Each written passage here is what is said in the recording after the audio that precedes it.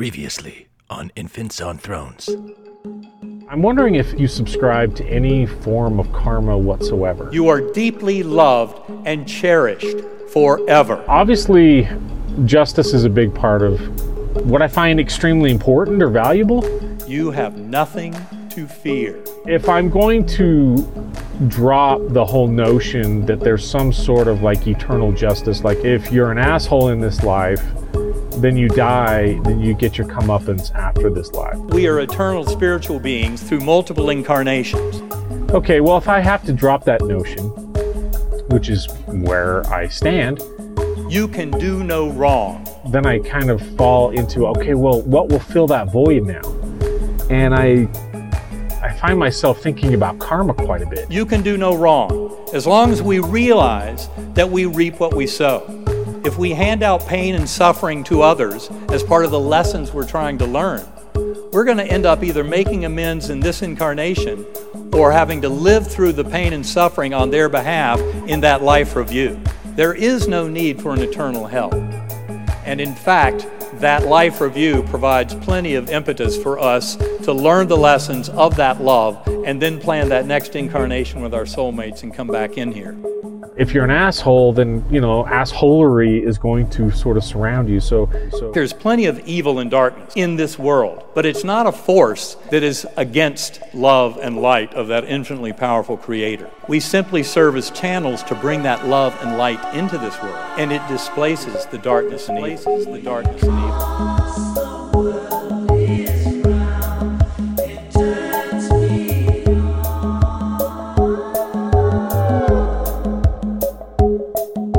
Welcome back to Infants on Thrones. I'm Glenn Ostland, and this is episode 636, An Insatiable Need for Justice and the Meandering Search for Karma, Part 3. You know, this series all came about as a discussion between Tom and I. We often record voice messages on our phones and send them to each other. We're a little weird and special that way. So in part 1 of this series, we established Tom's main concerns about justice and karma, which you heard a bit in the introduction. In part 2, I shared with you some clips from philosopher-entertainer Alan Watts, who is not a guru, by the way, about karma as a balanced understanding of the interconnectedness of all things. And we heard from Dr. Jim Tucker, who talked about his research into children's past life memories. And then we heard from neurosurgeon Eben Alexander, who, again, you heard briefly in today's intro. Now, when I first heard that talk from Eben Alexander, it was after Tom and I had our initial discussion.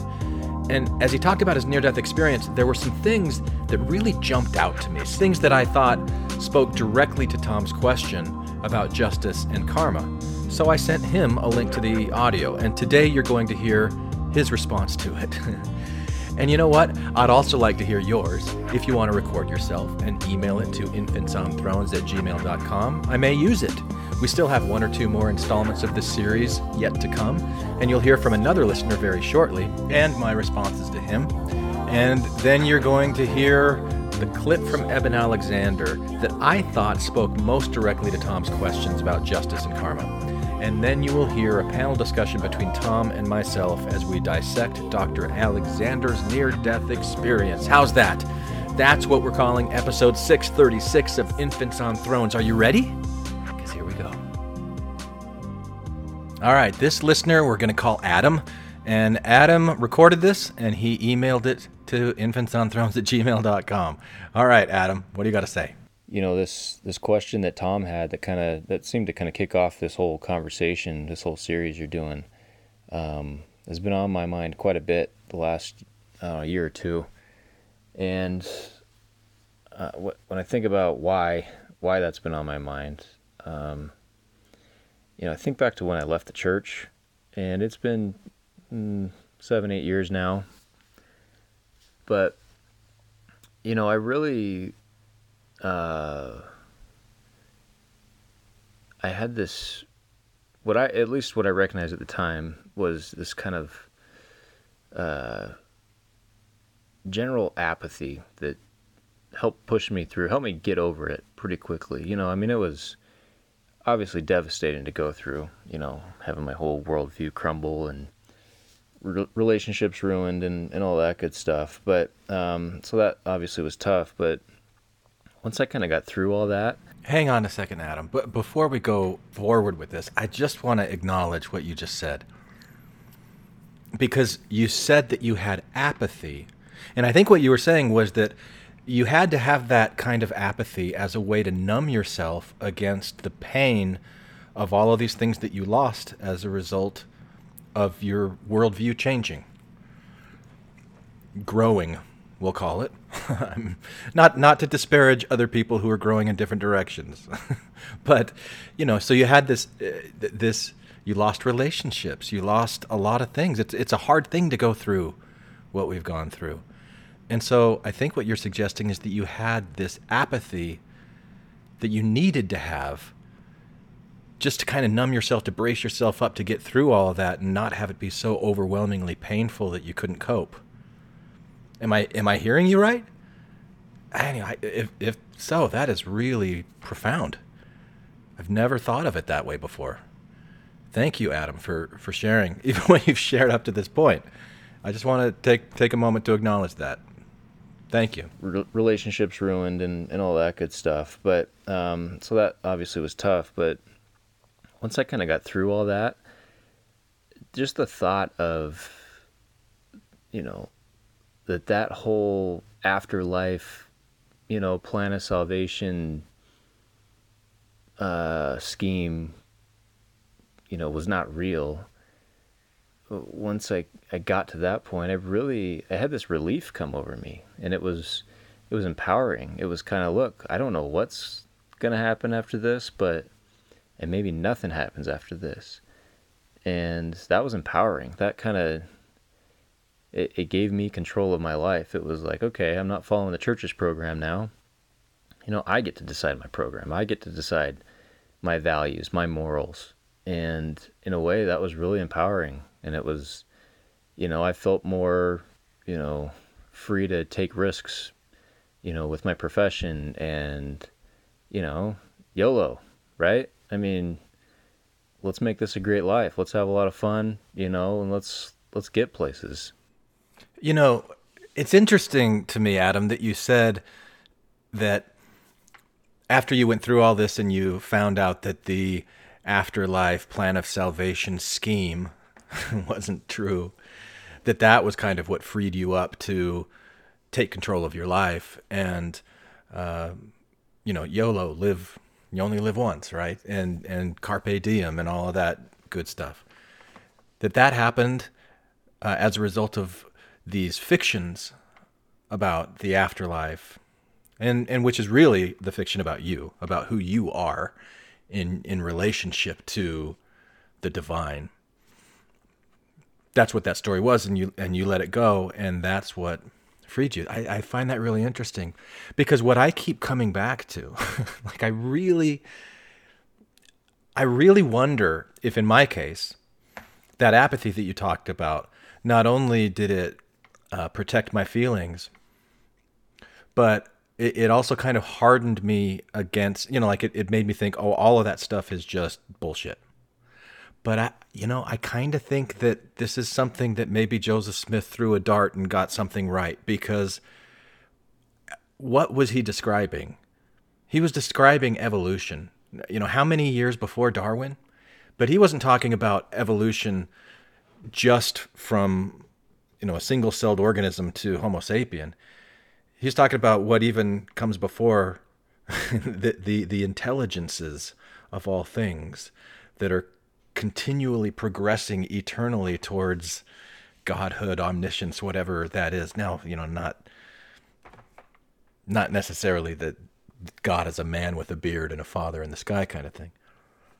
But I kind of think that he got that a little bit right, because I think that's how it is. I think that's what evolution is showing us.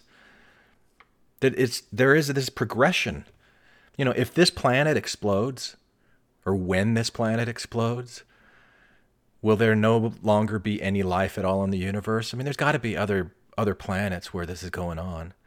And is it possible that life can evolve to a point that it could survive outside of these conditions that we currently do? I don't know.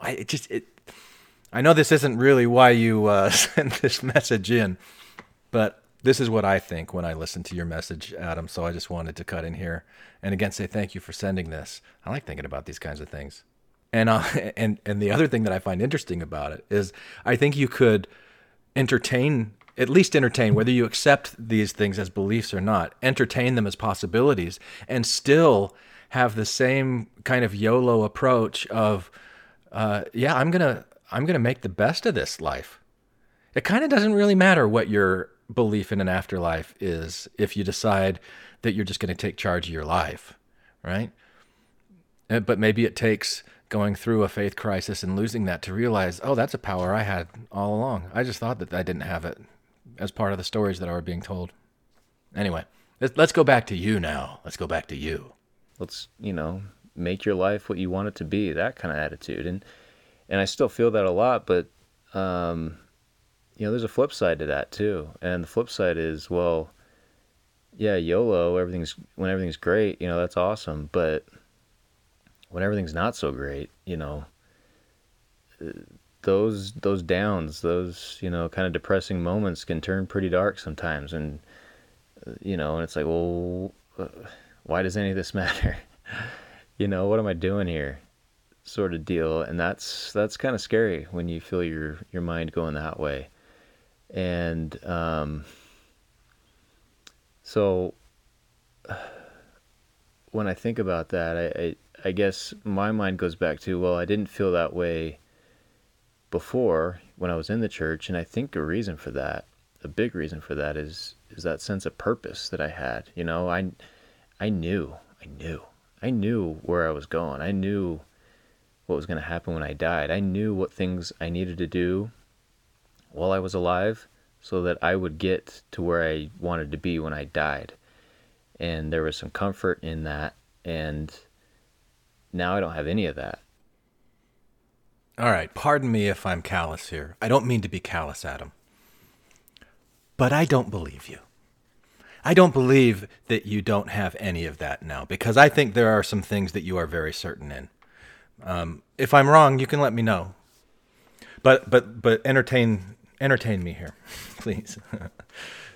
So I think that you know that it is a statistical miracle that you're even here.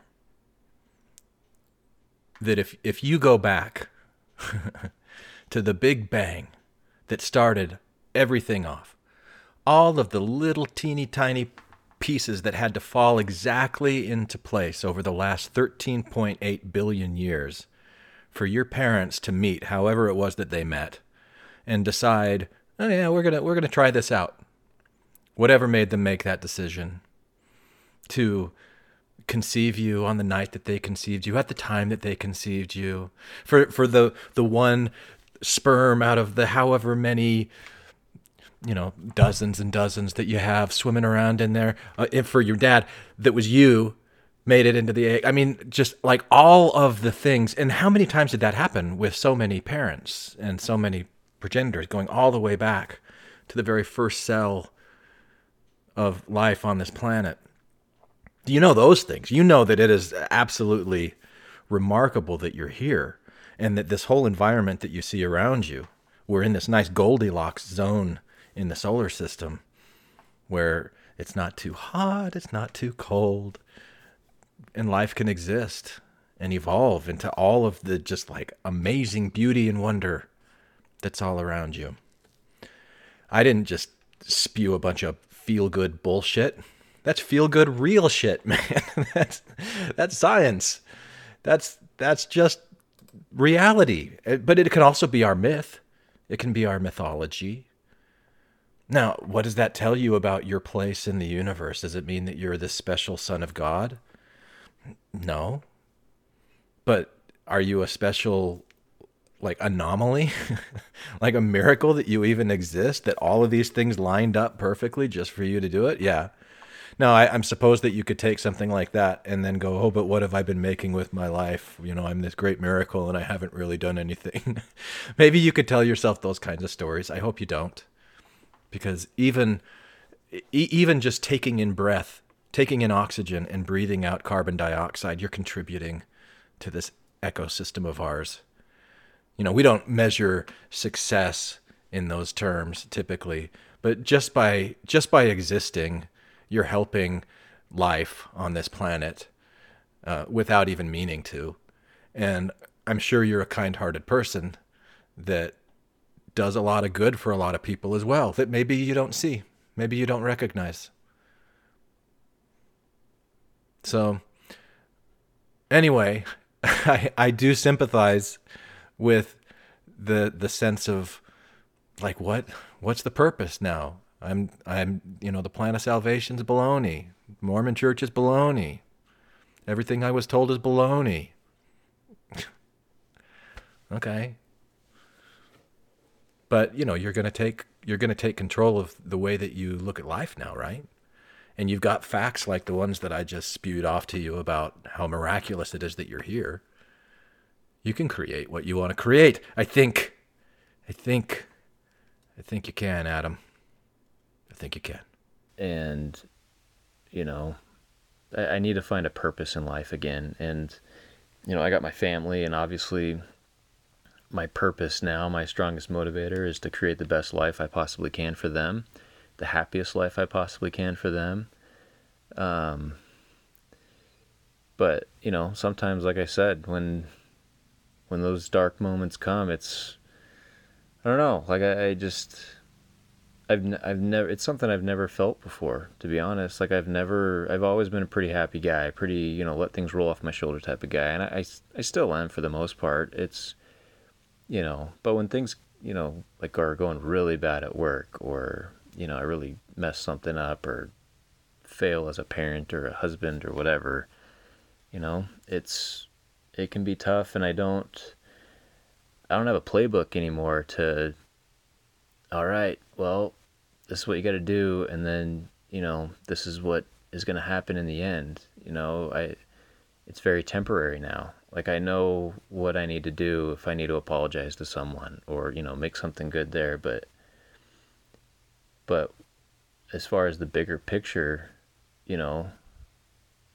it's fuzzy now. Yeah, it is. It is fuzzy. It's really fuzzy. And we don't have a playbook.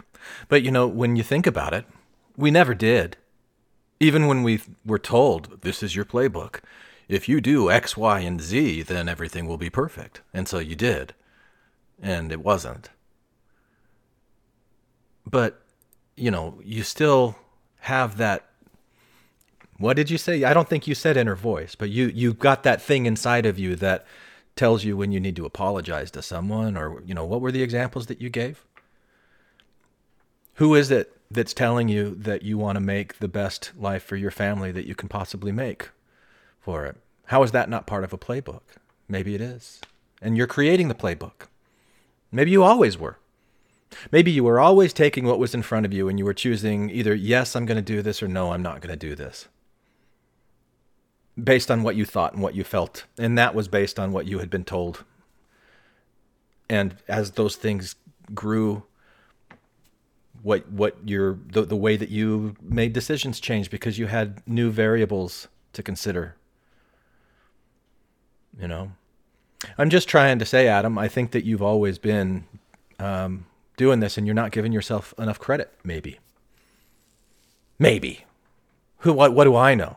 That's just my thought. So, and I think this is going to be my last comment, and then I think Tom's got something to say to you. In a lot of ways, that makes things tougher. It makes things better when things are good, and it makes things tougher when things aren't so good. So anyways, this whole exploration into the afterlife and, what's real, what's not real, I still kind of go into it thinking, who the hell knows? Nobody knows. I got my own belief system of what I think is going to happen when I die, but even that, whereas when I was in the church, I also had a belief, but I was 99.9% sure I was right? And now I'm like, I'm, maybe a 5 to 10% chance that I'm right.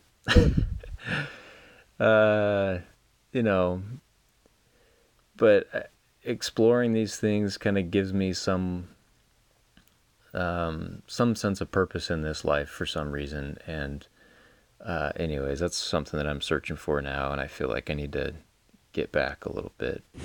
Hey, listener email response. Okay, so this is hitting on so many of the points that I think about and that I've mentioned or said, whether it was in a public way or whether it was in private conversations. Some of it gets so muddied, I'm like, I don't remember which one it was. Totally, anyways. You know, my natural inclination is to just respond with like advice, or, you know, I immediately feel like I want to try to I don't know, have an answer to all the problems. All I can really say is, dude, I hear you. Like, you're preaching my language here. The teetering on nihilism thing, like I've been in that space, or even in this space, for a long time. I don't have an answer. I'm still probably in the same place you're in, searching for answers. But this is the way I look at it. We're all looking for answers that we don't have yet. And maybe we'll get closer. Maybe some of the questions will get answers, but not all of them. And as far as like, you know, answering the question that obviously I'm really wrestling with, that, you know, what if there's nothing after this life? You know, what are we going to do about that? I don't know. You know, because if the assholes get away with it, you know, if Adolf Hitler died peacefully, which I'm not 100% sure he did, but let's just say that the oxygen cut off, you know, he was in a calm and peaceful state as he passed away, and then that's it. Oblivion it is. You know, all of the shit that he did, all the lives that he permanently changed for generations and generations, all that is just like, now he's got nothing. I don't know what to tell you, man. All I can say is that, yeah, I validate you in your concerns. And not to be too pandery, I want to just mention, because it was interesting to hear sort of my struggles or my thoughts echoed, and it even made me think about, like, what, you know, when you get in those lowest of lows, right, when you're teetering on nihilism, when you're like, what's the point? And yeah, even suicidal thoughts will bubble up. I mean, I don't know anybody that's immune to having suicidal thoughts.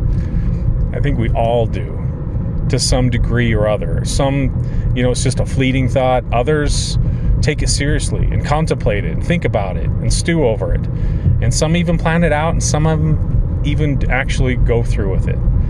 There was even a local ex-Mormon around here again.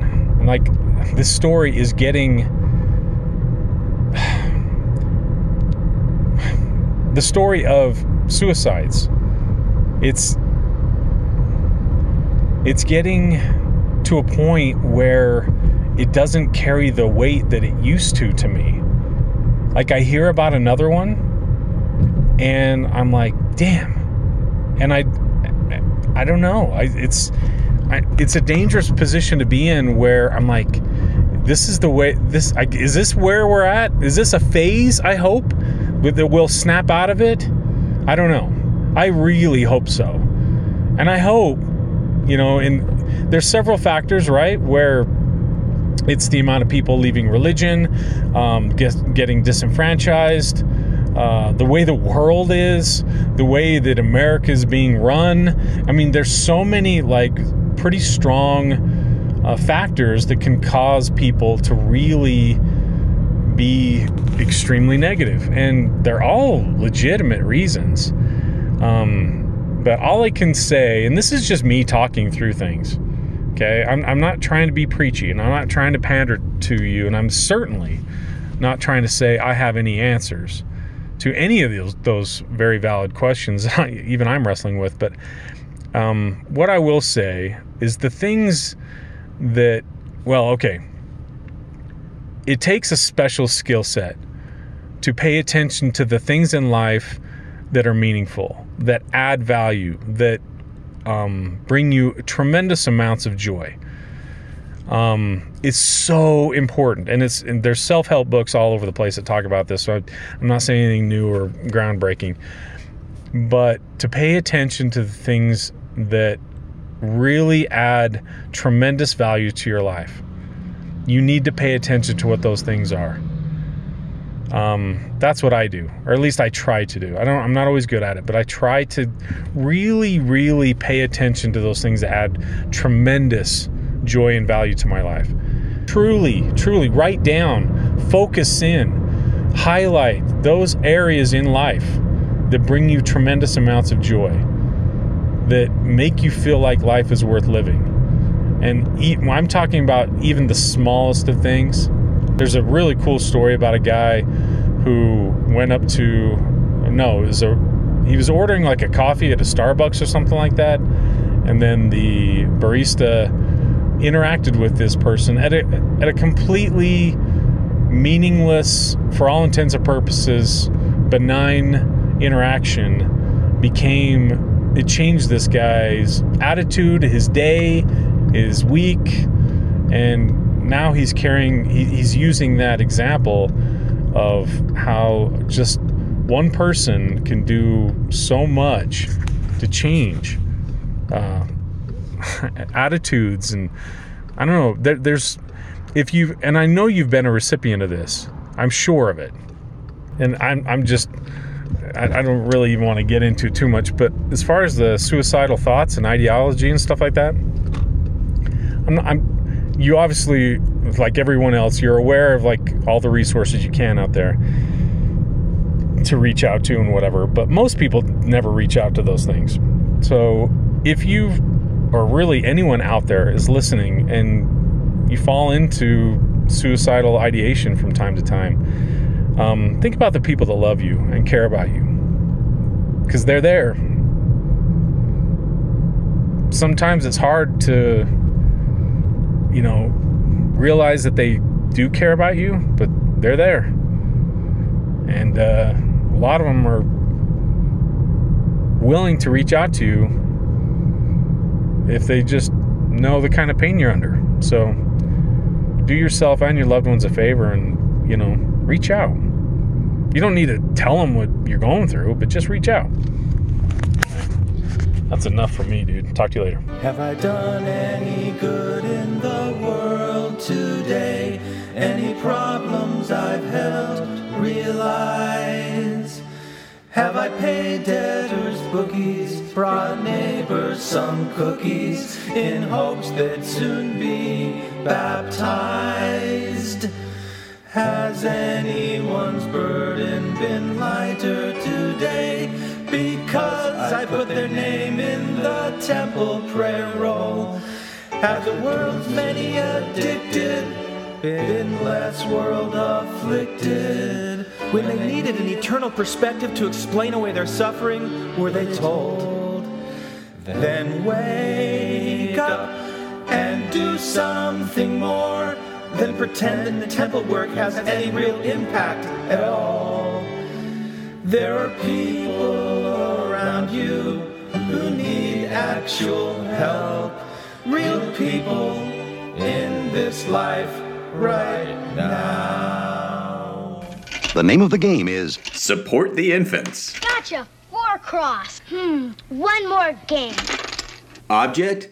Sign up on Patreon. Do what you can to show the infants your undying appreciation and keep them motivated to continue creating the kind of podcasts you enjoy to enjoy.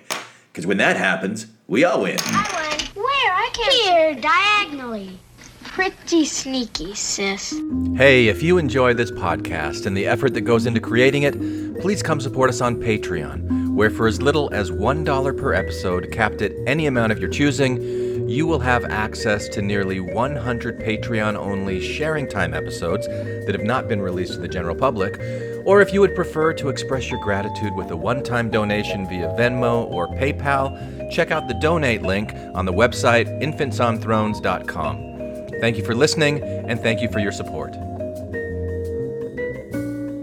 And this is, in my view, the central message of Proof of Heaven.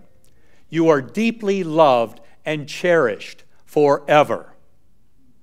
You have nothing to fear. You will be taken care of. And nothing to fear is very, very critical, because I saw very much, in my view, how this was not a battle between good and evil, between light and darkness. In fact, there's plenty of evil and darkness in this world, but it's not a force that is against love and light of that infinitely powerful Creator. We simply serve as channels to bring that love and light into this world, and it displaces the darkness and evil. The darkness and evil are plenty real in this material realm, and you can also encounter them in those lower spiritual realms, such as I did in that earthworm eye view. The important thing to remember is when you know and fully know that you are a divine, eternal, spiritual being directly connected to that all-powerful creative deity, you have nothing to fear.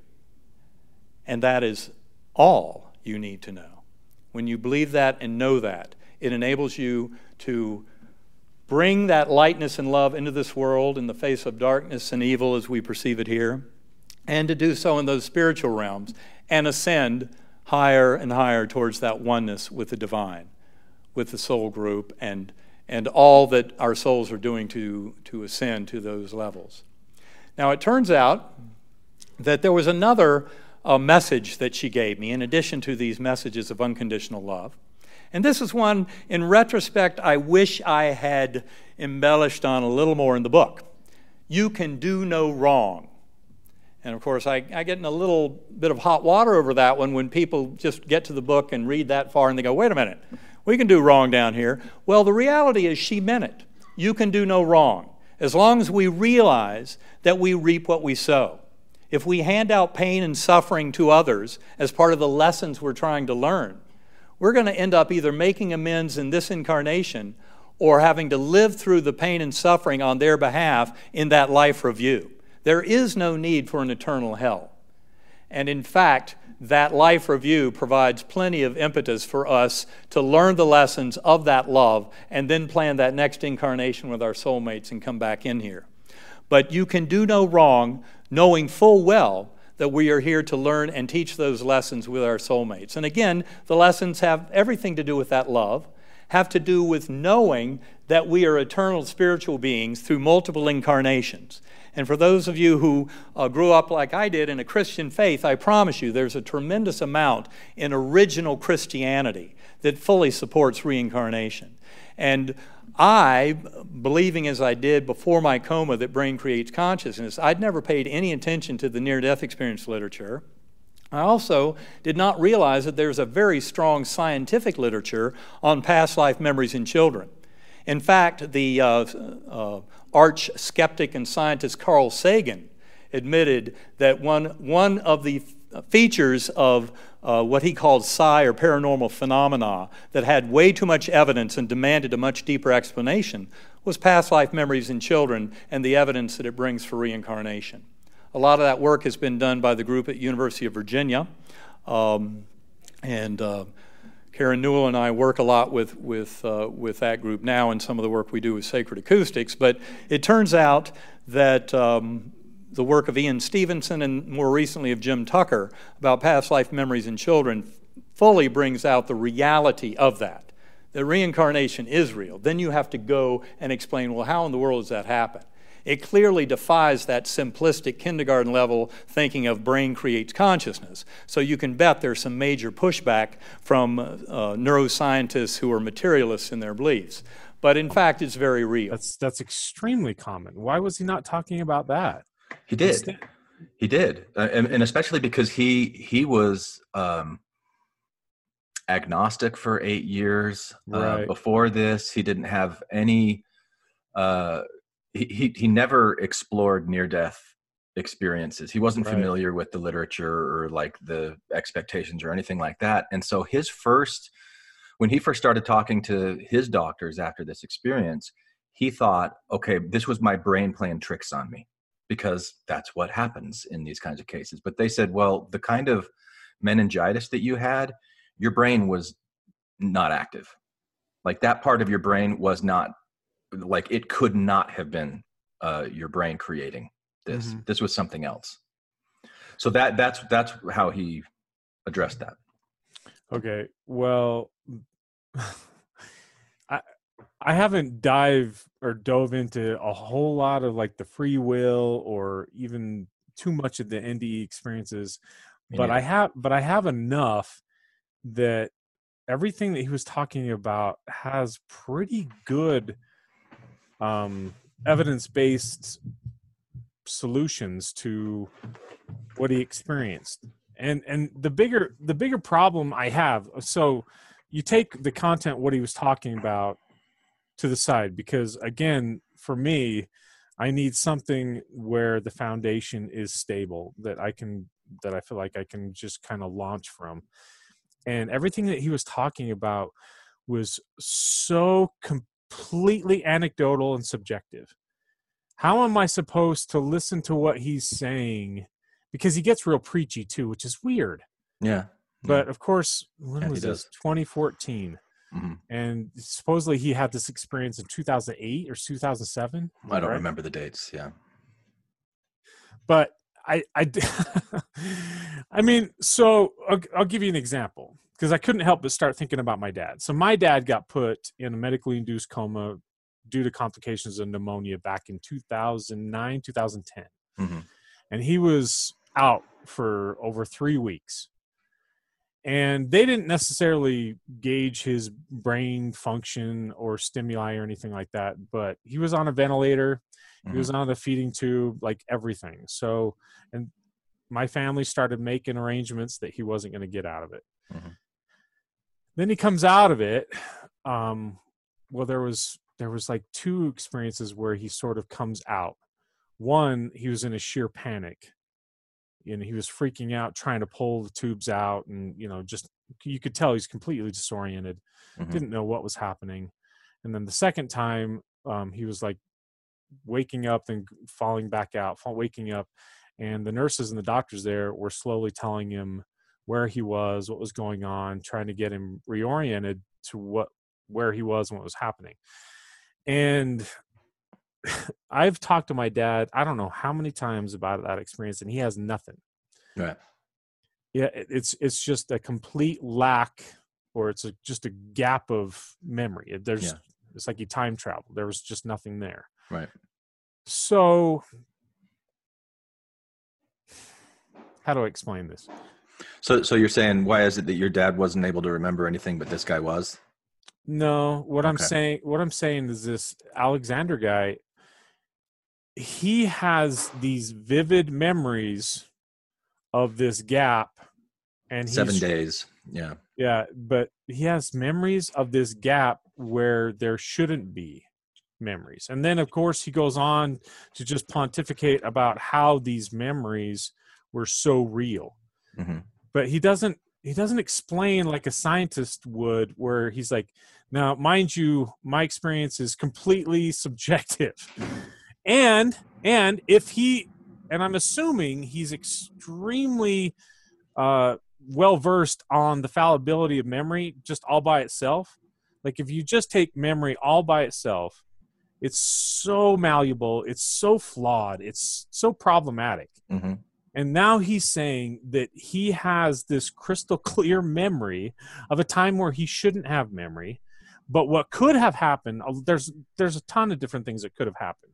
And one of them is he was still experiencing trauma when he started to reorient himself back into what was happening, right? Where he couldn't even recall who he was before. His brain suffered like severe trauma.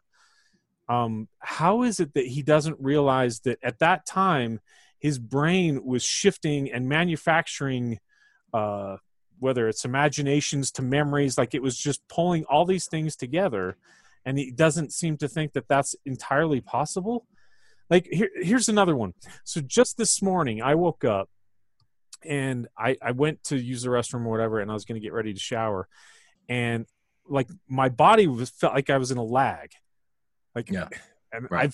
I don't drink, so it kind of, the only thing that I could think of is it felt like a hangover. Yeah. Or my brain was trying to tell my body to do certain things, but everything was like super slow. And I was trying to like, what's going on? And it was infuriating. And I just kept thinking, what is something wrong? Of course, I've experienced this before. I think it's just you're getting groggy and whatever. And of course, after 30 minutes or whatever, I get moving and get going. But I mean, I don't understand. Things happen.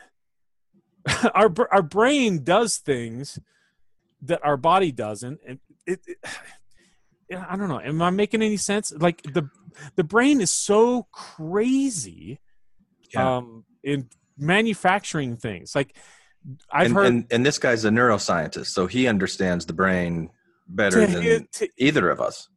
Yes, I suppose. Suppose? Well, okay. Yeah, I'll give him that. But the thing is what? Okay, so when I'm listening to him, like I instantaneously give him a lot of credibility and respect right off the bat because he's this neurosurgeon, right? And he's experienced this NDE, this phase of death or whatever. But when he goes into recalling what had happened, when he's reliving these events, as soon as he, quote, goes under, right, where he supposedly dies or his brain is under this trauma or whatever. He's in the coma. Yeah, he's in the coma, and he has no memory at that point. But then he goes into reliving these secondhand stories that I guess he was told. I'm guessing. Now, I'm not saying that none of it's real, but what do you mean he was told? Which stories he was told? From the doctors that worked on him, the nurses, the family members. No. Not who would told him, but what were the stories that he was told? Well, what happened to him? Happened to his body. Like one of the times he said that one of my doctors with his 10-year-old son coming in and finding him and things like that. Right. Okay. And so he's reliving that experience through proxy of his son. But then his doctors are saying with that level of bacterial infection, you should have never blah, blah, blah. Yeah. Like he's reliving these secondhand stories, but he's portraying it in a way that he's giving it credibility because it's coming from him. But he's not saying you can't. What I'm saying here, this isn't firsthand information. I'm going. So his credibility in reliving those experiences, or at least explaining it to us, is already dropped. I'm not saying. Wait. What? But here's where you're losing me, Tom, because you're talking about reliving these experiences, and these experiences is very vague. Mm-hmm. Like, what experiences are you talking about? Because when he's like his first experience was, I forget what he called it, but it was like this earthworm hole kind of thing that it was all dark, and he just had like an awareness and a perception, and like he would wonder, but there wouldn't be anything that would respond to that. That's not something that anybody told him. Or when he sees this light and but I'm not talking about those. Right. You're not talking about those experiences. You're talking about just like he's going into shock and he's doing this stuff. He was in the hospital. But so like if your dad during his coma, there were things that he didn't remember during that time, and they said, "Oh yeah, we put 100 milligrams of this into your arm," and then he went and he goes, "Yeah, Tom, they put 100 milligrams of this into my arm." You'd be like, you don't have much credibility, Dad, because you weren't awake for that. You're just going by what somebody else told you. Is that what you're saying? Yeah. Okay, but what does that even matter? It matters. Okay, it matters because so you wanted to hear him say, "Now this could be wrong because my doctors told me this, but I didn't experience it myself. I did go back and look through all of the medical documentation that they did during that time, but like I don't understand like what the credibility issues are here." Well, okay, the credibility issues are that he's presenting everything equally.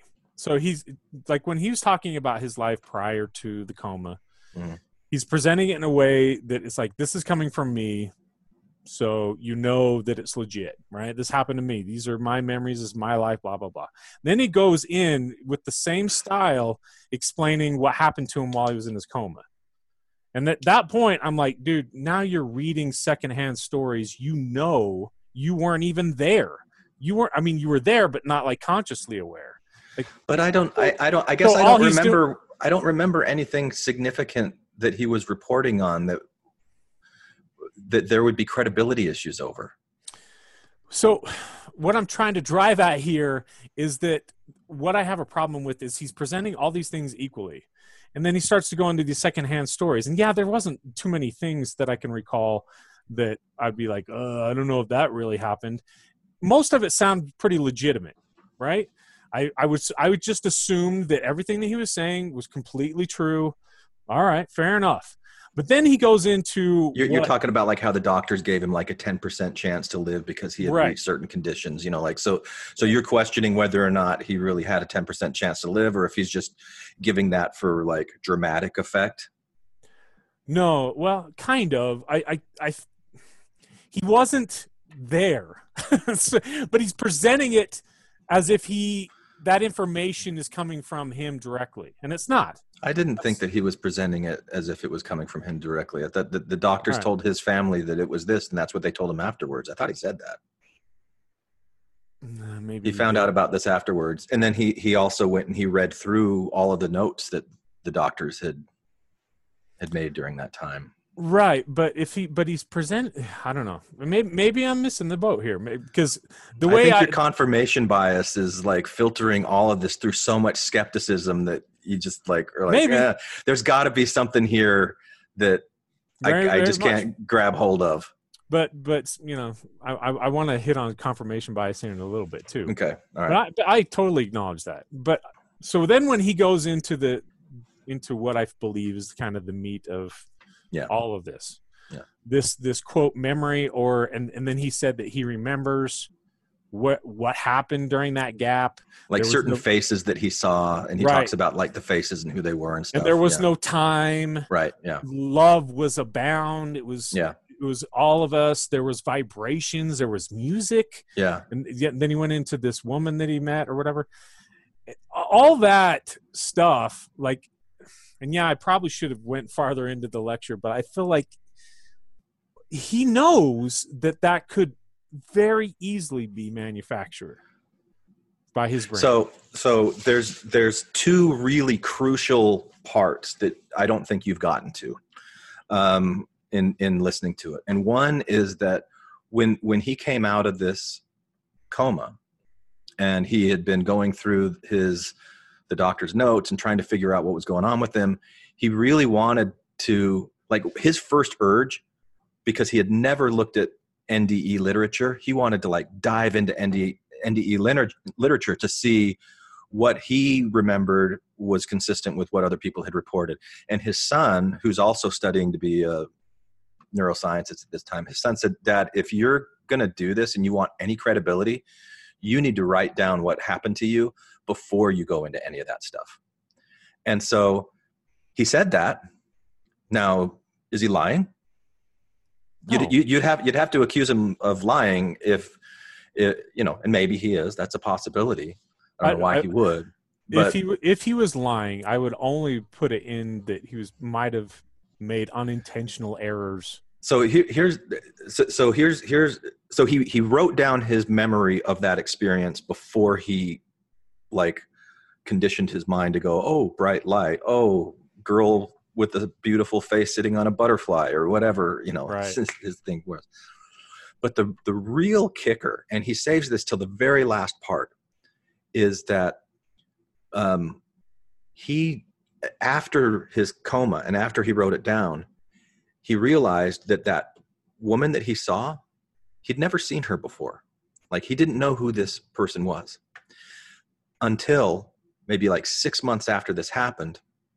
And he recounts this story that had been going on for about 8 years before this. So he's adopted, and his parents were high school sweethearts, 1954.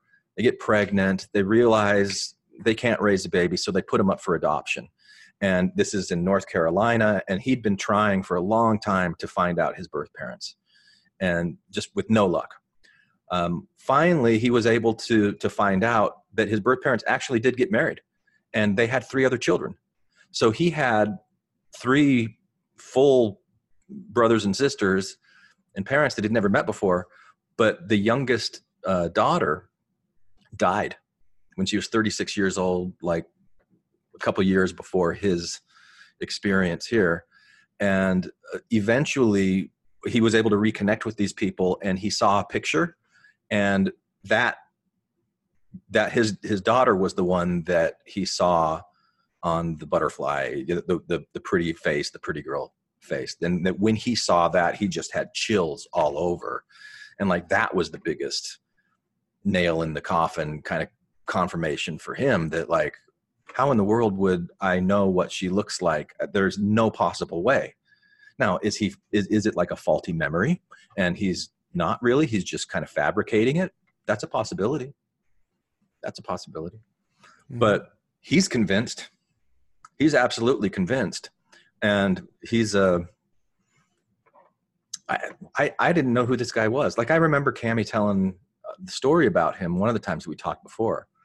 But like, I showed her that John Cleese video. I don't know if you looked at that one or not. But that one's pretty interesting too. And she goes, oh yeah, that reminds me. And so she looked up that guy, and we found this lecture, and she had never heard it before either. I think she had read his book, which is called Proof of Heaven, which I don't like that title.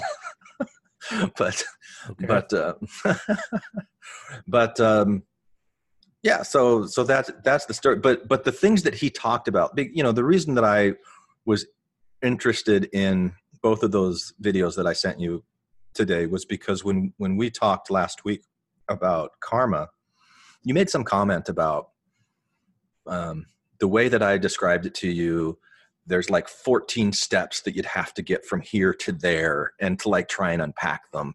And we never got into like what those might be, but right. But one of them definitely is this idea of reincarnation, like, or even life after death, or consciousness surviving after death. Sure. And his main point was that because his brain was just destroyed by this bacterial meningitis that he had, the memories that he had, the imagination that he came out with wasn't coming from his physical brain. It was coming from somewhere else. And so it convinced him that consciousness exists outside of the physical brain. It's that mind-body problem that, you know, like he spends a lot of time, and this is part of his preachiness, and it might do him a little bit of a disservice, but he's pretty preachy about the scientific worldview. It's very like Rupert Sheldrake's banned TED Talk, you know, that there's this dogmatic rigidity where if you even mention God or consciousness being outside of the body, you're dismissed right away. And he's like, and I was right there. That's where I lived. That was my entire life until I had this experience. And I couldn't explain how I had these memories when my brain was not creating them. Like, where did this experience come from? What is it? So I think what I hear you saying is that maybe that experience was created after his brain healed, and he was able to do or it. in the process of healing, or in the process of healing, or something like that, rebooting or whatever, or even if it was the brain trying to make sense of the trauma that it incurred.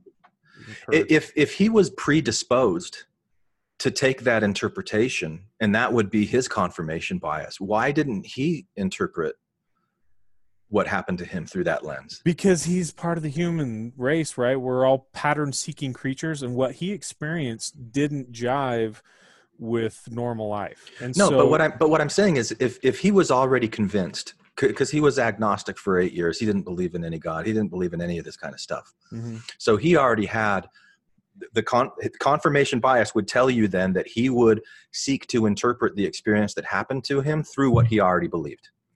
Yeah, but he didn't.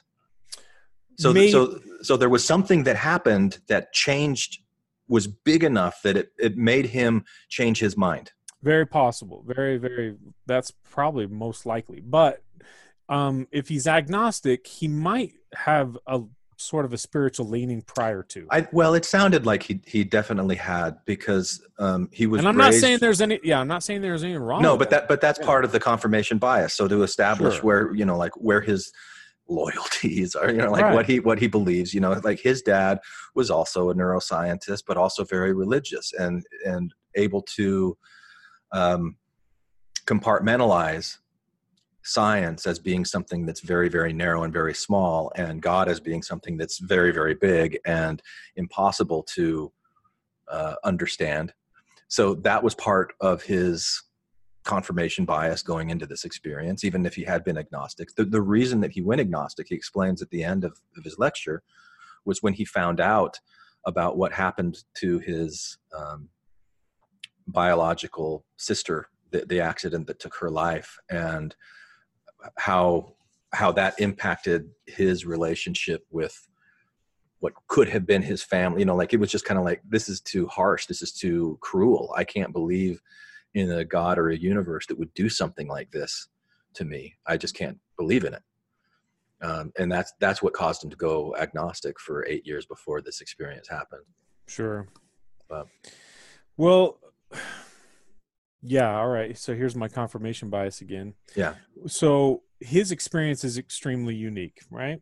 Like anybody that I don't know how unique it is. Yeah. All right. Fair enough. Because one of the things he says is that when he did go into the NDE literature and he compared like his experience with others, there are more points of agreement. And he talked about like hundreds of thousands of experiences that people have had. Like I would look at that from the point of view of folklore and say, okay, well, we're looking at motifs and we're looking at a traditional narrative structure. And it's the same thing as, how are you able to distinguish the difference between a drama or a comedy or a horror film, or, like we've got these conventions that create genres, and this one is near-death experience. And so people who are familiar with that will then recreate it. Well, he doesn't really fit that mold because he wasn't familiar with it, or at least he's claiming that he wasn't familiar with it. Maybe he was exposed to it and it was subconscious and he just didn't have a conscious awareness of it. Yeah, but there are scientific explanations to certain, I don't know, cliches or elements of the NDE, very common NDE experiences, like the light and certain things like that. There are very good explanations neurologically to what happens to the brain when it suffers, whether it's trauma or a shutdown. Okay, so in this case, you're right, because he is a unique situation because his brain was damaged to the point where it couldn't do those things. So those scientific explanations didn't work in his case. Right. So what I would say, I guess my response to this would be, well, his and pretty much any other person that has an NDE experience, similar to like my dad. My dad had an NDE. He just has no memory or recollection of it. Mm. So, well, it wouldn't be an NDE then, would it? Unless he like... Yeah, he had a near-death experience, but there's just a gap. There's no memory there. So when you say near-death experience, you mean like he I mean, because Jake's like this, right? Like, oh yeah, but Jake doesn't have any memory that anything happened afterwards or anything. He has like little fuzzy, puzzle pieces. Yeah, that's it. But those are things that were like going on in the physical world. Not what's weird is most of his memories, he has a retelling of what other people told him that he went through. Interesting. Yeah, mostly Erica's stuff, but. Yeah. All I would say is like, okay, we take his anecdotal experience, his subjective experience, because that's the biggest thing. We shouldn't lend a crazy amount of credibility to this one guy's experience, even if he was a neurosurgeon or whatever. Because like you said, there's biases and all kinds of problems that get placed into just if you're going to put too much. You're going to put all your chips on one person's subjective experience. Just like I'm not going to put all of my chips on my dad's experience. Even though, in my mind, my dad's experience tends to weigh a little bit more. Like he has a little more credibility to me because of our relationship and our bond and our experiences together. Yeah. So what he says to me lands a little stronger. Yeah. So that's why I'm like, okay, if there were... I don't know how, like if we were to just take all of the people that had some sort of NDE experience, and if there was an overwhelming amount of people that had similar situations over and over and over again. It could recount like boom, boom, boom, point by point by point by point. So many similarities. Now there are some, but there's so many that aren't. There's so many. I would counter that a lot more percentage-wise, NDEs end up like my dad's and like Jake's, where there's a gap. Sure. There's no Yeah. memory. Yeah, I mean, so what I would say to that is that there's a spectrum of possibilities that could happen in like, if I don't even know how you would put into words or put into any kind of symbolism that we would recognize or understand what a disembodied consciousness would experience. You know, like, we have no idea what that even is, if it is even anything. And so if you did have an experience like that and you're coming back and you're like, I saw a butterfly. Like, okay, it's not a there's like a butterfly. Right. It's like, what are you talking about? Like, what is this stuff? So it's like, I saw something, and the way that my imagination is creating symbols to try to communicate what I'm expressing to you, it's coming out this way. And I would expect that that's where people's subjective experiences and bias and culture and things like that come into play in the way that it's reported or not reported, if there's no memory of it at all. But I would expect to see kind of a spectrum of like a range. And if it was an actual thing, there would be certain points of similarity that were cross-cultural. And he doesn't go into it, but he does talk about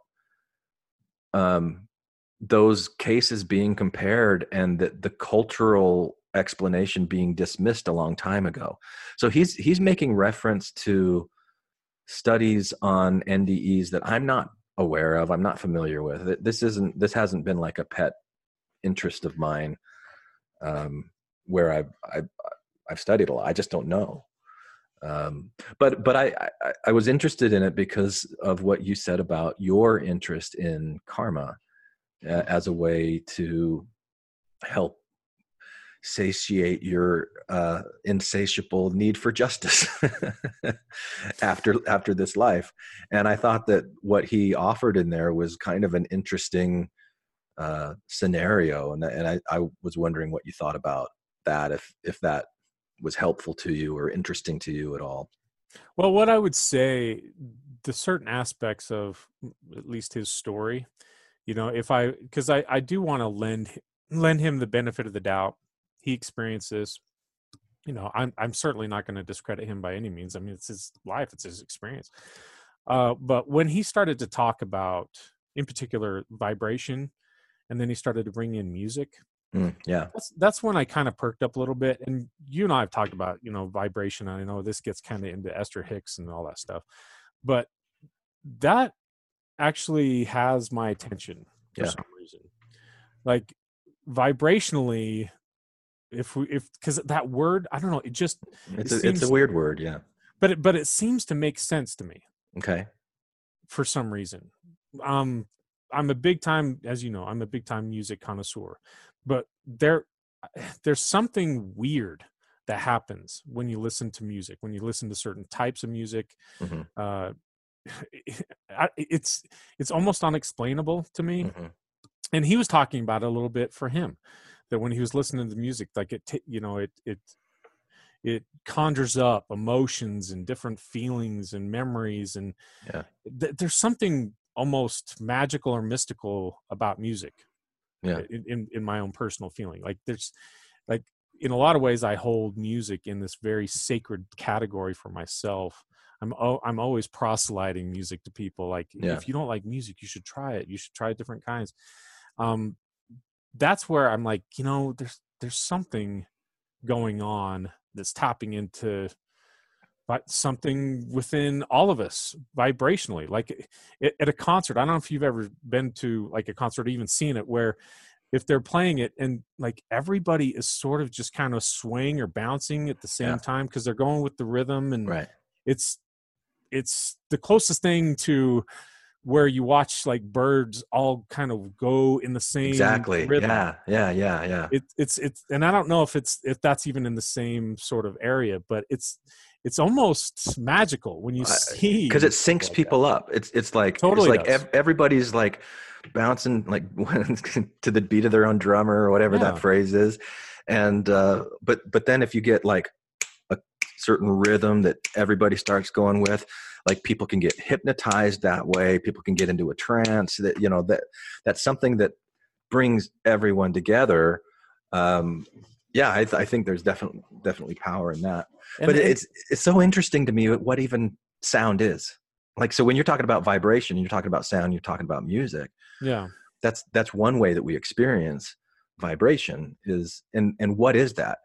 That's an impact on our eardrums. You know, Yeah, it's sound waves that go into these little hairs in our ears. it's and then disrupted air molecules. Right. And then it sends signals to our brains. And then that signal in particular can change our emotions and our mood, and it'll make us move to the music. It's got a very distinct reaction. Yeah. So it's easy for you then to think about vibrations as being, well, there might be something to this vibration because of what you've experienced through music. For sure. Yeah. Well, and I subscribe to that there is something behind the scenes to everything. Mm. This is where I kind of get into my agnosticism, where I you mean as opposed to being an atheist? I guess. Yeah. The agnosticism leaves a little room for maybe.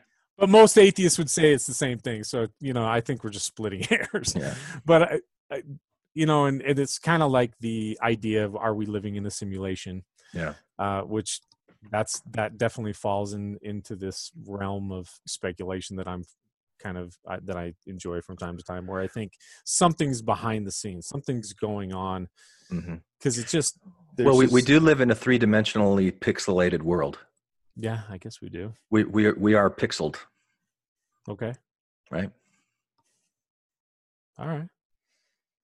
The smallest unit of reality is called a Planck length. Planck length? Mm-hmm. That's a scientific term. I just dropped science on you, Tom. Okay. Is that like 2 atoms make another atom? No, I don't know. I would assume that the Planck is smaller than an atom. I thought because there are things that make atoms. You know, like there's the like electrons and quarks and protons, neutrons. But that whole world is a lot of unknown. Yeah, but it's like these little teeny tiny pixels that we're made out of, that everything's made out of. So I just like when people start talking about a simulation that we're in, I'm like, well, what would that look like, and how would that be different from what we actually are? And now you can hear Aaron playing the piano in the background. Aaron, is that that's Cammy's son? Yeah, he's 15. Oh, his son, cool. Yeah. I mean, I don't know. That's about as mystical as I think you can get out of me, is the vibration stuff. Yeah. Okay. Does that frustrate you or something? No. What do you mean? What's your reaction? By going okay? Yeah, or what's in your head about it all? I guess those 14 steps that you alluded to last time we talked, in order to get to the idea that karma might be a thing. What would that be for you, and how would that change anything? It's an interesting question to me. So I like, I'm not trying to get you to go woo or anything like that. That's funny. That's as mystical as you're going to get me to go. Drats foiled again. Curses, you boys. Curses. So in order to believe that there's like some sort of karma, where if someone does something terrible, like commits murder, and then they're going to, you know, in order for some sort of unseen force that's going to repay that debt somehow, some way, or at least sort of balance the scales out again, there would have to be several things in order for that to be realistic or to be a thing. Yeah, like there'd have to be scales. Yeah, yeah. But like, what? I don't know.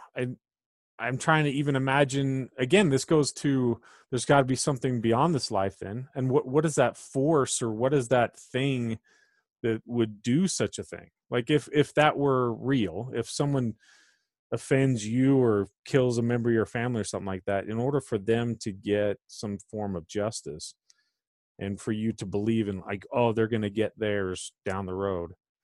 What does that even mean? What do you mean they're going to get theirs? Like, so there's some sort of force, or is it like because we're all on the same sort of wavelength, or is there like a vibrational thing that happens? So like there was now a rock that was dropped in the pond, and those waves are going out because there was a very negative impact, like a murder that goes out, and then those waves eventually come back and then focus in on that individual who committed said crime, and then somehow something happens again. Yeah, it's an interesting image that you bring up, like waves. Like if you think about like one wave crashing into another wave, like they're both going opposite directions, and maybe you've got like multiple waves and they're all like hitting each other, and where you've got that area of contact or conflict, that's a murder, or like some kind of wrong that needs to be righted. The one wave that's doing it to the other, they're both the same ocean. It's both the water, like the same water. So like what would restitution or look like? Would it just be that all waves are going in the same direction and then there isn't any conflict anymore? Yeah, that's a good question. There'd need to be a form of restitution on the individual who committed the wrong, right? Yeah, but if like the image that you're using of like a wave, which one of the reasons I like it is because of the quantum field theory that says that the like electron energy is just a field that fills the entire space, and each electron is just a little bundle of that. But so it is kind of like an ocean that we're all swimming in, we're all made out of, and it in that ocean of energy expresses itself in all of the variety of waves that we see around us. But that's just like they're all different waves on the same sea. Except it's weird when you think about it, because you think about waves on a sea and you've got like the air up above and then like the sea down below, but you wouldn't have the air. It would all just be water. You can't really have waves underneath the water. But anyway, it would just be like these different currents or waves. It's all the same thing. We're all the same thing. We're all the same person, big person, not like individuals that we're feeling like we are right now. So where would that restitution be in, like, what would that look like to have justice? Well, I would assume that there would, I guess in my way of thinking, it would be whether societally we all collectively place immediate judgment on said person. Like if we're taking a murder, for example. But if you take that out of it to where it's like something that, we can't necessarily. So you're not talking about eternal justice. You're talking about like society and like the here and now. Yeah, but I was just going to say, if there's a wrong that's committed that doesn't get in, whether it's the legal or criminal system. People who get away with doing really shitty things, you want them to be punished in an afterlife if there's an afterlife. And so I'm asking you, what does that even look like? What is making it right?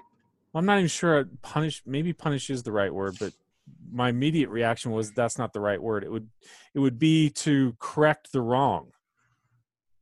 That's what's coming. That's where my head is at, where it's like the person who was wronged needs that gap filled, and then the person who committed the wrong needs that taken away, or needs to so how do you provide restitution to someone who was murdered?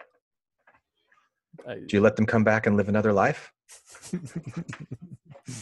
I suppose, but then you'd have to take the life away from the murderer. And they never come back and live another life? Or maybe they come back and they live a life, this time they're the one that gets murdered? No, If no, a life for a life, right? I mean, we're kind of getting into the whole eye for an eye thing, where it's because if we're going to play on simplistic terms to really balance things out properly that way, you have to take what was lost, and then what form of restitution does the person who committed said crime or took whatever was from that individual, how did they restore it properly? I'm not even sure. Like, if you want to talk about like sexual abuse, like Christy Johnson, like how would that even happen? Yeah, we can ask her tomorrow night when we talk with her. I sent her the link to this thing, or Tuesday night we're going to talk with her. To this neurosurgeon one? Yeah.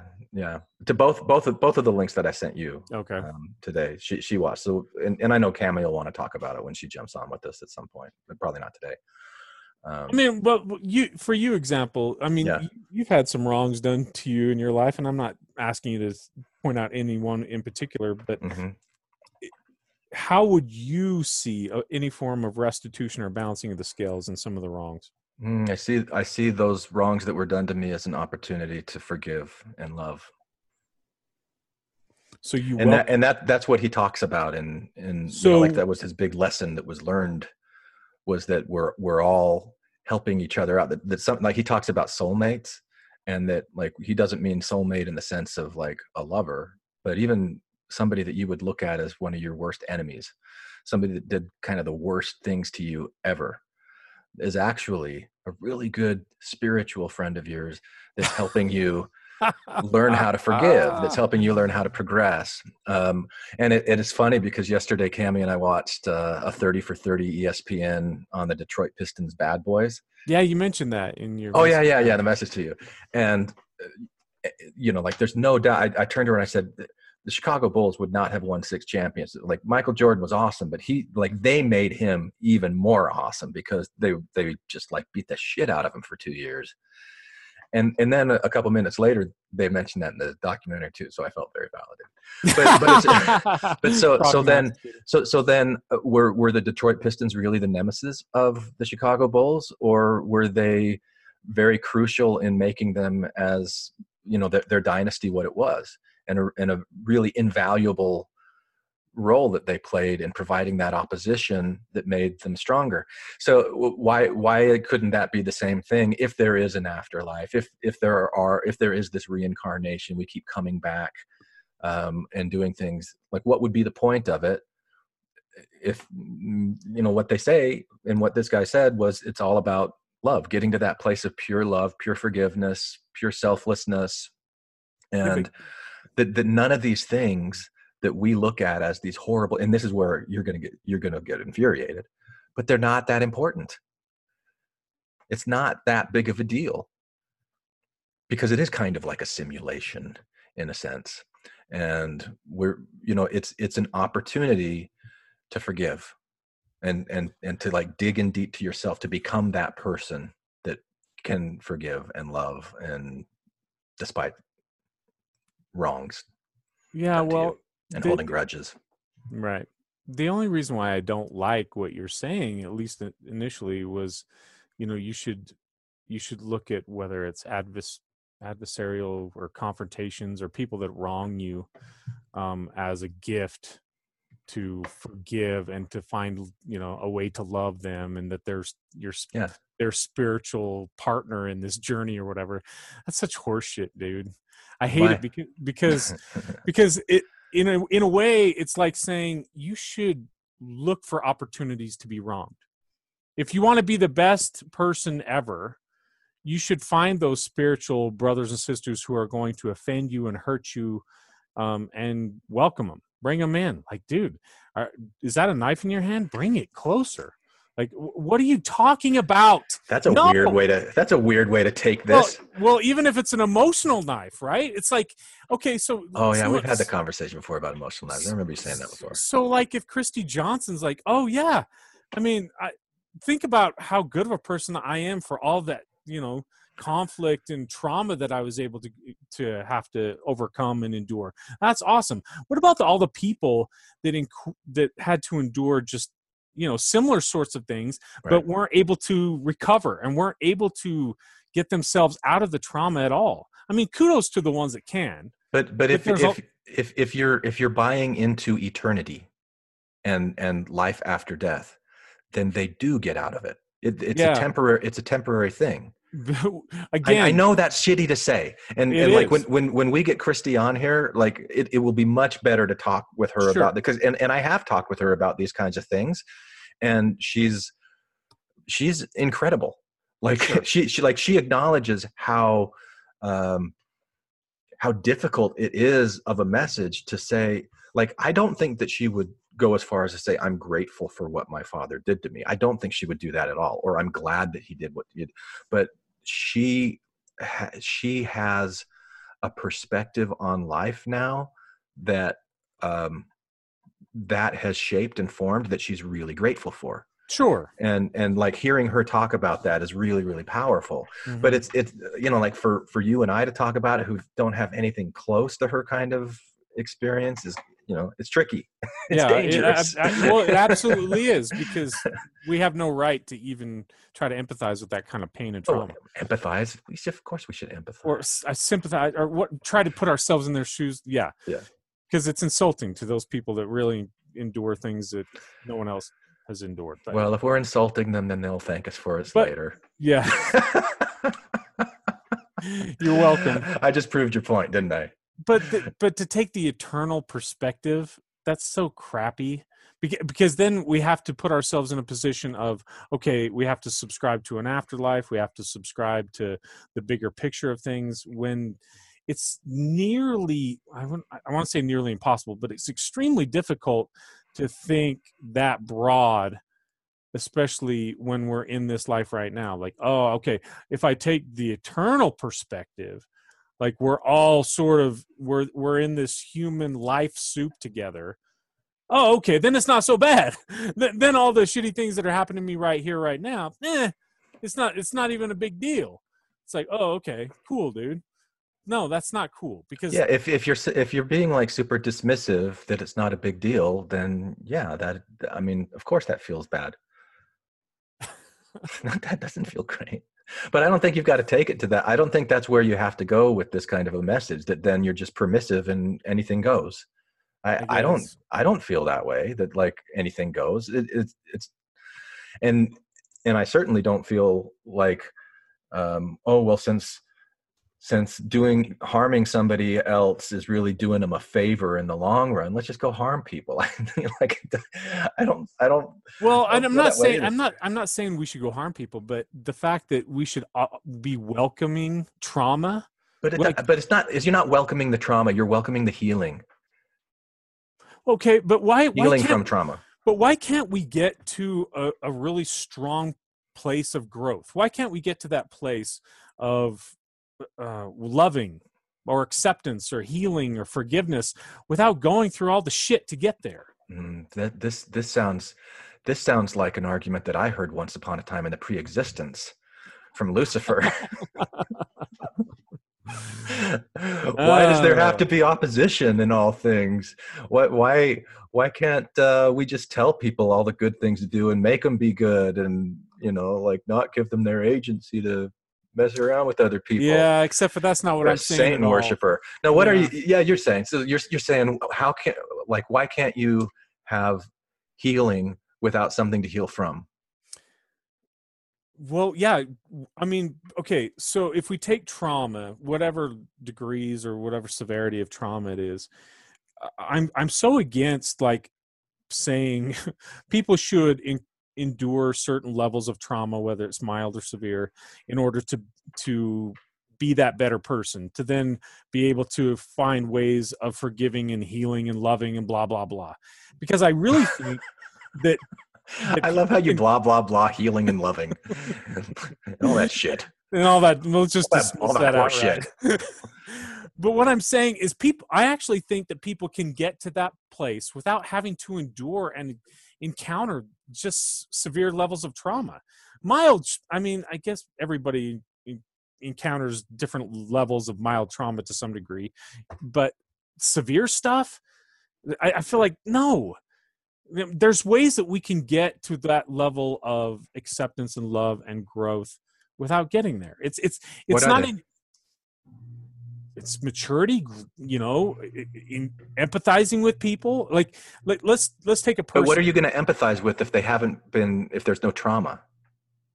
Easy. How about find people that have encountered or enduring certain levels of trauma, and then they can help them. Like that. See, like I guess I'm not understanding what you're saying. I thought that you were saying, why can't we live in a world where there isn't trauma, or like why do we have to have trauma as a way to like teach us about love and healing? And well, blah, yeah. blah, If you blah. want to go with the Unitarian view, like I would like to eliminate trauma altogether. Sure. Yeah, pie in the sky idea. Oh, is that the Unitarian view? Unitarian? What did I say? You said Unitarian view. Did I say Unitarian? Yeah. What is it? Utilitarian? Is that what it is? I don't know. Idealistic, maybe. Okay. Anyway, now you lost. All right. Sorry. So if you take the most idealist view of saying, yeah, I don't want any problems. What is it? The fourth Nephi thing, where everybody was living in peace and harmony. Yeah. Everybody was. There was no manner of height. Right. Yeah. Yeah. It was. Yeah. It was great. It was a good time. Mm-hmm. In the fiction. That was the first version of the Matrix, and then they just rejected it. Right. Like Too good. Everybody's getting along too good here. Let's reboot the system. Can't be real. It's too good to be true. But the thing is that's obviously unrealistic. So if you go back into a more realistic, because there weren't Nephites anyway. Go ahead. Yeah. So if you take a person like, I don't know, let's take younger Tom before he goes on his mission and say, all right, you can go on your mission and then you can experience all these things of going on a mission is going to be like, okay? Or we can take that time and when you were at that age, and then we can put you 2 years in like Africa or Ethiopia or wherever, and you can do Peace Corps activities for 2 years. Now, which experience is probably going to, I don't know, promote the most growth or levels of experience and empathy, I don't know, understanding? What if you were to take both of them all by themselves and say which experience is going to promote or give a better Tom at the end? Mm-hmm. And without doubt, I would say the Peace Corps one. Without doubt? Without doubt. And without evidence? Without a shadow of a doubt. Yeah, without evidence. Either. Without evidence, without doubt, just based on... We're playing in imaginary land here, dude. Okay, this all right. is speculation land here. Okay. So Tom goes to the Peace Corps and you don't ever lose your hair. You got a full head of hair the rest of your life? Is that Oh, and you make it to the NFL. Oh. There you go. Okay. Get that. Or you don't go to the Peace Corps at all. You just go to college, you play college football, and then you go to the NFL. Like, if we're just designing whatever. All right, so you're just going to go random? Well, I mean, if we're just like making up what we want anyway. Like, why do you think that you would be a better version of you if you had gone to the Peace Corps than having gone on a mission? Because I think if you experience like people in really tragic situations and then you try to support and help them, like, for example, like, I feel like I learned a lot by getting inside the suicide support communities, by talking and dealing with people who are experiencing very tragic levels of depression that I am not used to encountering at all, especially in my own life. But that heightens levels of empathy and sympathy within me that I didn't think that I would ever be able to start to realize. So that's why I'm like, if you go to a different area of the world where you're like, holy crap, people live like this. Yeah. This isn't anything like America. Then it jars your whole way of thinking about humanity. What if you would not have gone on your mission, which I know is really hard for you. You struggled a lot on your mission. And instead you would have gone to the Peace Corps, which would have been easier in some ways, more difficult in others. But you never would have had to struggle with the things that eventually led to you leaving the church. And so you went to the Peace Corps and you stay in the church the whole time. And because of that, you're kind of homophobic. And some of the friends, because you think that's right. You think that like homosexuals, the problems that they have, they bring on themselves because they're choosing this, like deviant lifestyle. I'm not just homophobic, but I'm a proselyting homophobic. Right. Or you've got really good friends now. You performed a wedding for Oh yeah, that wasn't. It was a different guy. Yeah, it was a different guy, Dave. But so like you're saying you would have been a better version of Tom had you gone to the Peace Corps, but you don't know. No, I don't. You don't know that the things that made you struggle and go, wait, Mountain Meadows Massacre, Brigham Young, what? But that's assuming that I'm a better version of myself than I could have been if I went to the Peace Corps too. What if I was a better version of myself? Yeah, I don't know. You don't know. We're playing in the what if speculation land. Yeah. I guess this is a waste of time. It's not a waste of time. There's no such thing as a waste of time. There's no such thing. No. I don't know. How do you waste time? How do you sleeping? But Unnecessarily? There is so much productive stuff that's going on when you're sleeping, Tom. Sleep is essential. Oh yeah, there's a book that I've been listening to about sleep. What's the guy's name? I don't know. It's really, really, really good. I'm gonna. Anyways, all right. So there's no such thing as wasting time. Matthew Walker, PhD. Why We Sleep. Okay. Add that to your Audible list. It'll blow your mind. All right. Sleep is not wasting time. All right. So why are we sitting here talking when we could be sleeping? I've had a hard time sleeping the last couple of nights. I don't know, like with the like weirdness. I mean, your day's probably pretty similar to what it's been before because you're still going to work. You still have your same time that you're out, and then you come home. Like we are so off schedule. Like Cammy's kids they're staying up till like 4 or 5 in the morning. Oh, that's wild. Just they're having a blast. They're having fun. I guess, yeah. Sleeping until 2 or 3 in the afternoon and just like way, way off schedule. And so Cammy and I are kind of off too. But yeah. Yeah, it's weird. Yeah, my kids, this is like an extended summer break, except for they're doing a lot more, online work. Yeah, online work, but also playing video games online. Oh, that's where they play. They talk to a lot of their friends and whatever. Right. So, yeah. And by the way, when your son tells you that he's interested in graphic design, that's just his way of saying, "Dad, I want to play video games. Get off my back." This is helping me for a future that. I do think there's a shred of truth. Yeah. I'm going to be a graphic design artist, Dad. I need to have this experience with these video games. Okay, fair enough. Just be productive. Yeah. Yeah. So I'm just wondering if this is scratching that karma, justice itch, interesting to you at all, or is it frustrating? It is. I mean, I wish.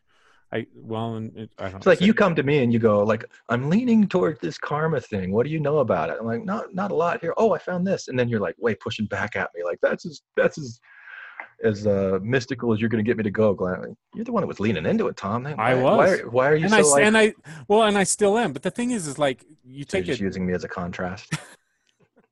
But you take like this TED Talk in particular, and because I have such a, I don't know what it is, a critical mind or whatever, where I start to like try to find different the problems. Yeah, or I'm already criticizing certain areas where I'm like, okay, because I questioning his credibility. Yeah, or certain areas where I'm like, dude, why would he be saying that?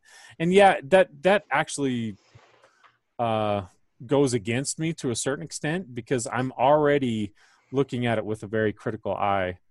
But what it does to me instead is I don't like swallow things wholesale.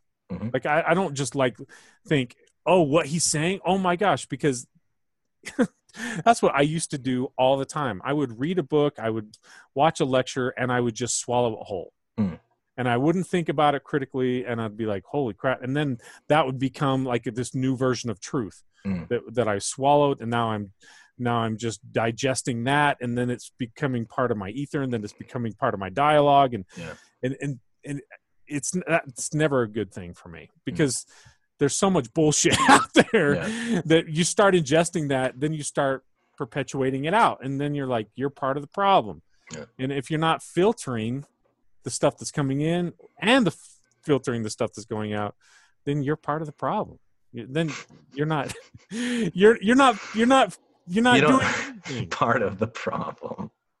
You're not fixing the situation of truth versus bullshit.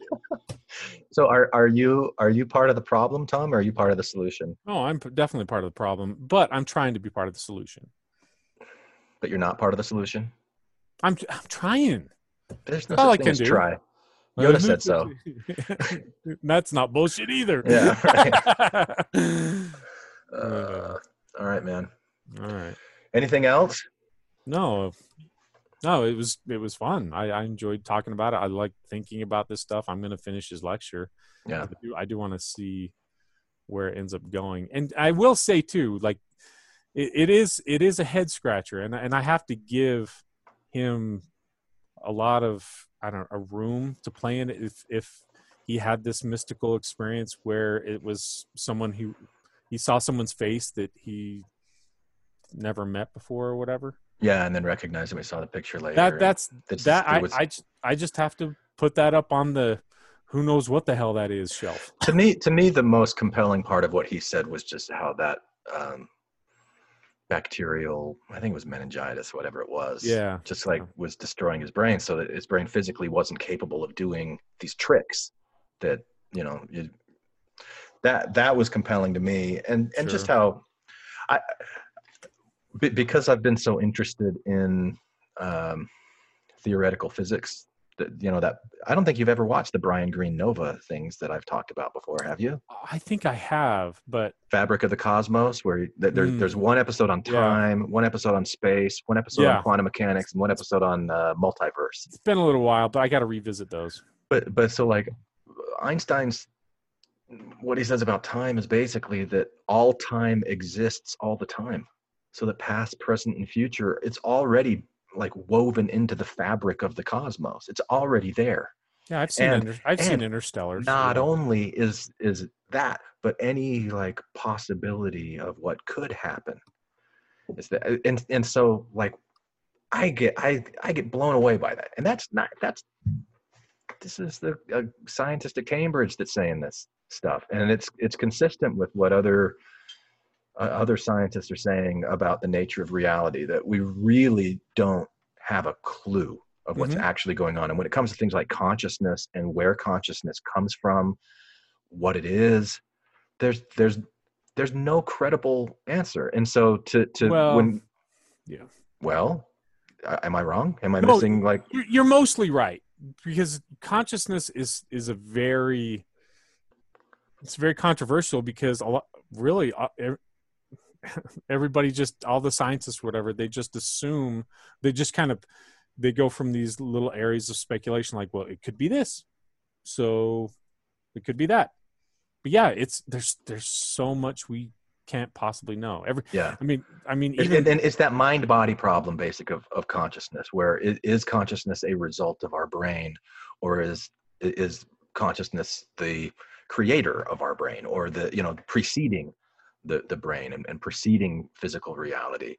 And there's I don't know.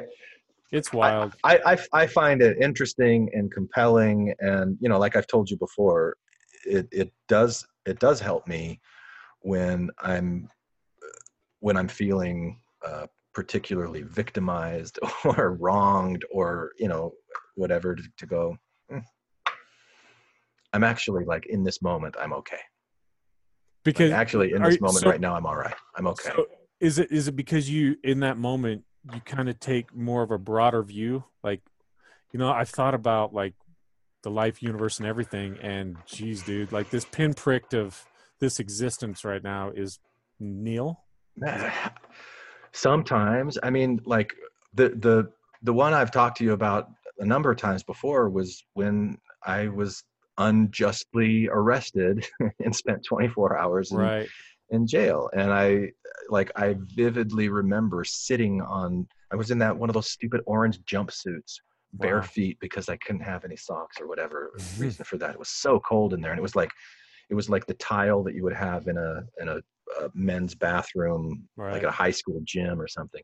And I was sitting there thinking of all of the different ways that I could get revenge, and like, what could I do to destroy her? And the more I thought about that, and I felt the feelings that were associated with that vengeance, I hated the way that it felt. Like I didn't like it. And I'm like, no, I don't want to be that person. I don't want to be that way. Like, okay, so what does this mean? This just means I know that my marriage is over. Like, I know that this person does not have my back, and I didn't want the divorce. I want all the things that I got married and had a family in the first place. I want to have that. I want to keep that. That's not going to happen. Let go of that and focus on other things, but not vengeance and that, because that's not the feeling that I like. That's not the person that I want to become. And so that didn't have anything to do with like eternal perspective or cosmic this or that or anything like that. It was just a recognition in that moment. And I had so much peace just come over me when I let that anger go and I let that vengeance go. So that I think it's more about that. So maybe Tom, I've just lived multiple lifetimes, and maybe I am a bodhisattva who has escaped the cycle of samsara of life, but I come back anyway, just to bring peace and love to people like you. Maybe that's what it is. Maybe that's exactly what it is. Yeah. I'm glad. And maybe that's what you are too. Yeah, I doubt it, but all right. Bodhisattva, would you take me by the hand? Bodhisattva, would you take me by the hand? Hi, this is Hillary. Matthew. Ryan. Carol. Keith. Ashley. And I like to play bingo online while listening to Infants on Thrones. You can comment on this episode on the website, infantsonthrones.com. And if you really like what you hear, give the Quorum a 5-star rating and write a short review on iTunes. I did. Anyone for the closing prayer? And I'll be there, shining out your pen, sparkle in your china. Yes, I'll be there. Bodhisattva, Bodhisattva.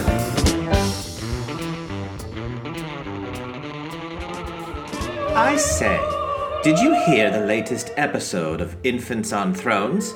H7. Shh. Hit. Oh yes, and I rather enjoyed it. R2. Miss, if only there was a way to listen to Infants episodes earlier and to gain access to interactive bonus content like video blog posts and other things. H9. Hit. Well, you could always join the Infants Patreon page. A1. You just convinced me to sign up for Patreon. And also... You sank my battleship. The game you can play anywhere. Hey, if you enjoy this podcast and the effort that goes into creating it, please come support us on Patreon, where for as little as $1 per episode, capped at any amount of your choosing, you will have access to nearly 100 Patreon-only sharing time episodes that have not been released to the general public. Or if you would prefer to express your gratitude with a one-time donation via Venmo or PayPal, check out the donate link on the website infantsonthrones.com.